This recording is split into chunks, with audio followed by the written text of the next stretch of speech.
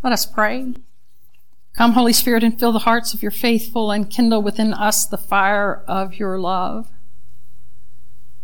And may my words and our hearts together glorify you, O God, our rock and our Redeemer. Amen. Today we conclude the sermon series Cross-Reference, a series that was an attempt to help link the First Testament scriptures with the New Testament scriptures, that we can learn so much from that and that we can gain so much insight from what these New Testament scriptures have to say to us based on what that First Testament had to say.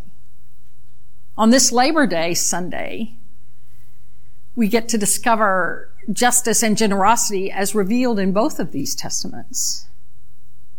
Now, I want to tell you that my mother was not at all ashamed or reticent in sharing that she just didn't like this parable in Matthew. Didn't like it at all. It's not right. It's not right. It's just not right. She was a woman of justice for sure. But there's a lot to discover here. And I want you to think back, if you can, because I had a hard time doing this, about the first job you ever held, where you worked for someone other than family, and you actually got paid for that work. One of my earliest recollections is that I got to work in the maintenance barn at El Campo RISD when I was in the summer, when I was a freshman, just newly become a freshman at El Campo High School. And the barn wasn't air conditioned. And so it was kind of hard. And I got to mix paint and do invoices and all kind of things like that. It was pretty interesting. And then my first teaching job was at Richardson High School in Richardson, Texas here. And I remember getting my first paycheck and thinking, oh my God, I have worked harder than I've ever worked in my life. And I'm not getting paid very much. And I was stunned at the amount of money that was just deducted from my paycheck for taxes and insurance and retirement. It took my good parents just a little bit of time to remind me that taxes help us care for others, that insurance ensures that you can get health care if you need it. And in my young age, I had no respect or feel good about anything about retirement. Now I know why you pay retirement, right? I think the scriptures today are rich and they're as challenging as they are rich. And I want to offer that there are things we can learn on this Labor Day Sunday about work and about our lives in relationship to our work. The word Ecclesiastes is translated, and oftentimes is translated as preacher or as teacher. And I'm going to use the teacher name for what is happening here. This is, in my opinion, a wisdom teacher who has spent a lot of time thinking about life and about God, and is trying to put down understandings about that. The surprising thing about Ecclesiastes is that things you wouldn't expect to find in Scripture. Honest confessions about doubts, struggles with faith, and most predominantly disillusionment with life. The writer seems to be a practical theologian, not a ethereal theologian, always in their mind, trying to figure things out, but a practical theologian. How does this work in my life and in our world? The majority of biblical scholars judge the teacher to be a consummate pessimist who despairs in finding anything good in life. Others, however, highlight the equality, the persistent counterpoint of joy, and hail this ancient sage, as somebody who is the eternal optimist. Well, which is it? Which is it? Well, I remind you that we emerge out of a progressive Christian faith tradition that tells us that the questions we ask are as important as the answers we discern. And that we hold both of these things, the challenge of life and the promise of God, together in tension with each other. Now, if you recall, the first 8 verses of chapter 3 of Ecclesiastes reminds us that everything happens in God's time. That there's a time to weep and a time to laugh. And that we have to hold that in our perspective as we engage this text this morning. What we have to remember, of course, is that we naturally want to grasp a meaning by what is this teacher trying to teach us? How do we deal with these inconsistencies that this teacher writes about? And so we might find ourselves asking a question, okay, God, what do you expect me to do now? I know my life has an eternal purpose, and I desire to understand how all things work together for good. I understand. I have been given by you a life of hope and of meaning. But I realize that I'm not you. That's a good thing to realize, right? God is God, and I'm not. Okay? And I realize that I am not you and cannot say just why such and such a thing has come to me. And that's the key. I think the teacher of Ecclesiastes wants us to grasp that humility in the presence of God is essential, because that humility allows us to stand in awe of the Creator, the one who has breathed life into all things. The point seems to be for this teacher is that God is the one who made everything right in God's time. And God has given humanity a sense of that which transcends the present. You know, we've been given this ability to dream into the future, but we don't have the ability to grasp the totality of what God has done, the mystery of God. The teacher ultimately draws a couple of conclusions. First, in the face of an unexplainable world, the desire of God is that we enjoy life. That's what this writer is trying to say.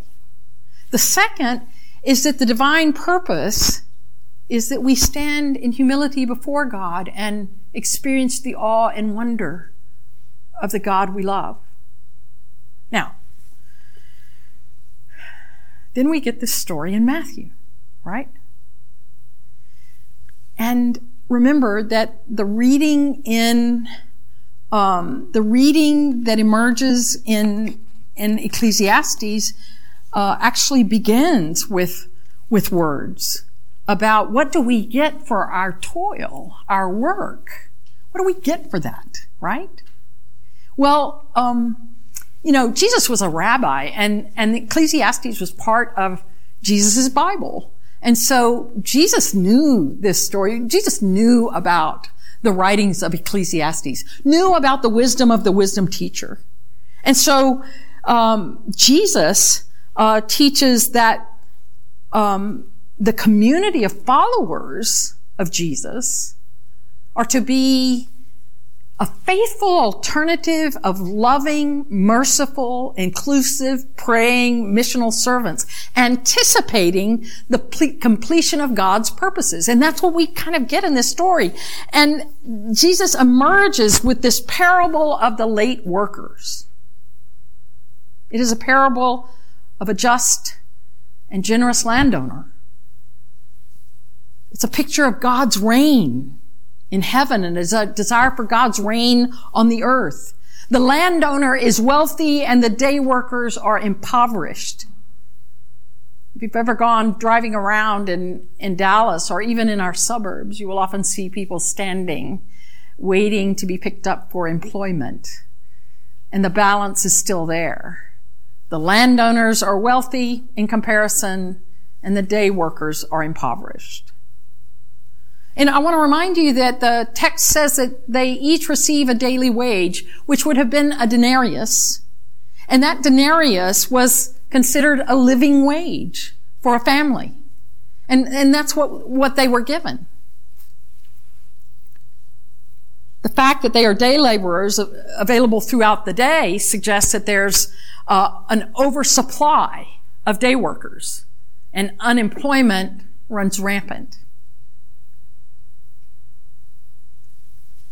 And then we get this really unique twist, that the ones who are hired the latest in the day get paid the same amount as those who were hired at the beginning of the day and work all day. And I can hear my mother, it's not right, it's not right, it's just not right. The landowner defends his practice as good and challenges those who grumble. Are you envious because I am generous? The real translation of the Greek there is your eye evil because I am generous? Or we might say it this way. The landowner challenges them to see and to understand his actions as good, to see a different way, to embrace the commitment to give equally to all. The landowner wants their eyes to see and their hearts to understand. The landowner beckons them and us to understand God's reign and realm as disruptive and transformative, and that this one good action can be turned into a way of life.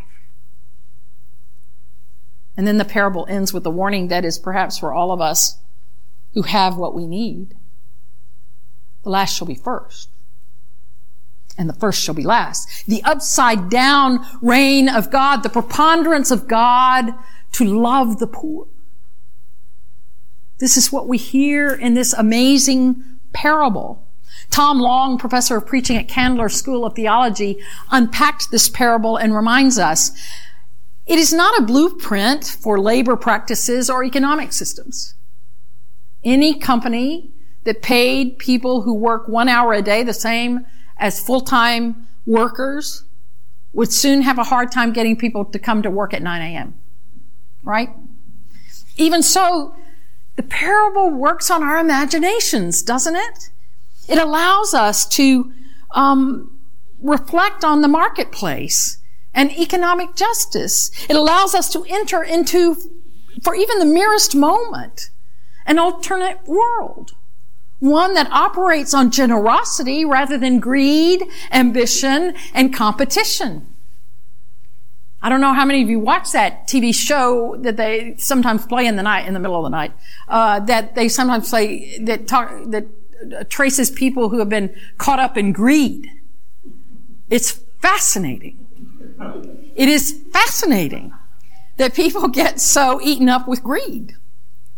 But this is what we are invited to consider.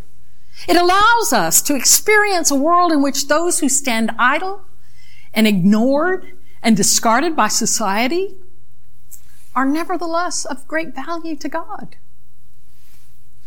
Worthy, regardless of their circumstances, to live with dignity each day. And that's where we hear the teacher in Ecclesiastes says that everyone, for their toil, should be able to live and be happy and have what they need. This is the call of God for the reign of God. It discloses the generosity that flows from the very heart and life of God. Now, I dare say that both Ecclesiastes and this passage in Matthew is challenging. It's disruptive, but it can be transformative for us as well. Consider this. If we actually desire what God desires, then what are we to do about it? Today, an estimated 7.5 million people will lose federal unemployment benefits this weekend. Labor Day weekend The Center for Budget and Policy Priorities report that while the employment rate remains low, millions still report that their households did not get enough to eat and are not caught up on their rent payments. This in the richest country in the world. 20 million adults live in households that did not get enough to eat in June. And 11.4 million adult renters are behind on rent. The impact of the pandemic has been widespread. We know that. But it remains particularly prevalent among Black adults, Latino adults, and other people of color. Also, it shows us, this analysis that the Budget and Policy Organization did, shows us that you gotta hear this, that between 5 and 9 million children live in a household where children didn't get enough to eat because the household couldn't afford it. We also know that people of color and people living in poverty will experience a greater impact of climate change as storms, fires, floods wreak havoc on our nation and the world. And Texas leads the way. The numbers of people in Texas who do not have enough to eat are over 2 million. The numbers of Texans who are not caught up on rent are over 1 million. And those that do not have enough to pay for household expenses are over 6 million. This breaks my heart. And interestingly enough, I think it breaks God's heart too. Because the desire of God in the parable of Jesus and in the teachings of the wisdom teacher are that God wants people to have enough so that they can enjoy life and be at peace.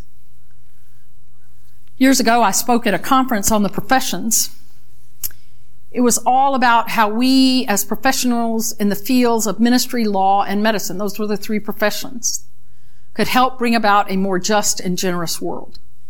I mentioned in my talk, I was invited to talk, so I mentioned in my talk that I was becoming weary. I was growing weary of trying to help bring about justice for all in a world that seemed to be a tsunami of poverty and injustice. And then during the Q&R, an African-American woman stood up and said, well, I don't have the luxury of growing weary. I have to continue to work in every way possible to bring about justice in every way that I can in my corner of the world and beyond. Oh, did my white privilege show or what?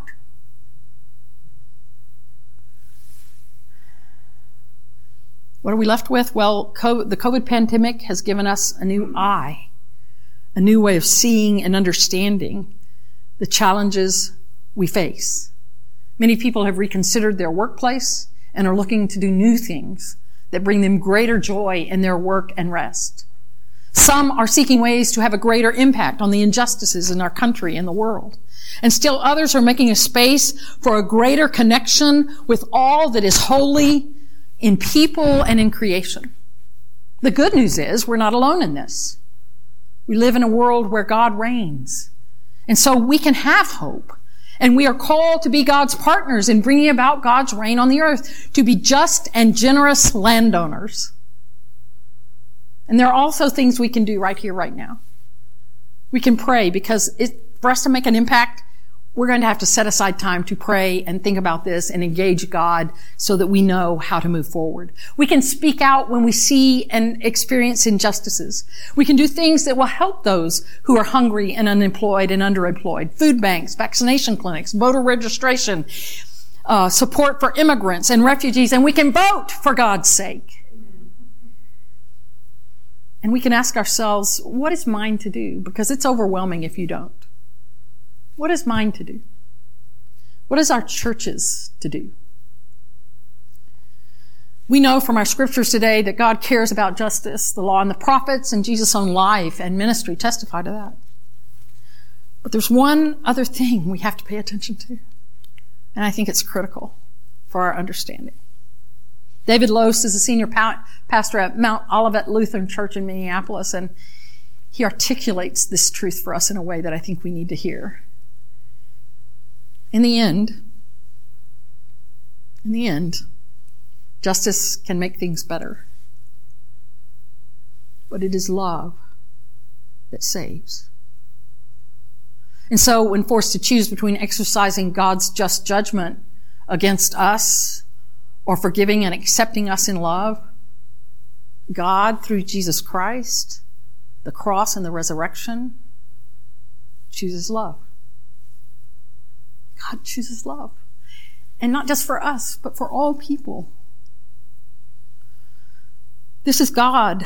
This is the God we discover in the writings of Ecclesiastes and in the teachings and the life of Jesus. Our God looks at us in love, and what we discover in that is that no matter how much we identify with those who worked all day, because we do, no matter if we identify with those who worked all day, in the end we realize that we're the latecomers. Those who had no good reason to expect such lavish, even reckless generosity.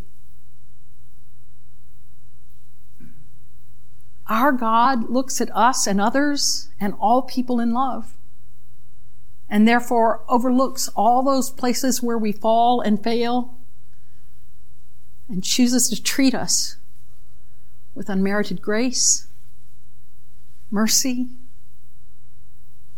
and generosity. Hear the voice of Jesus. Go and do likewise. Amen.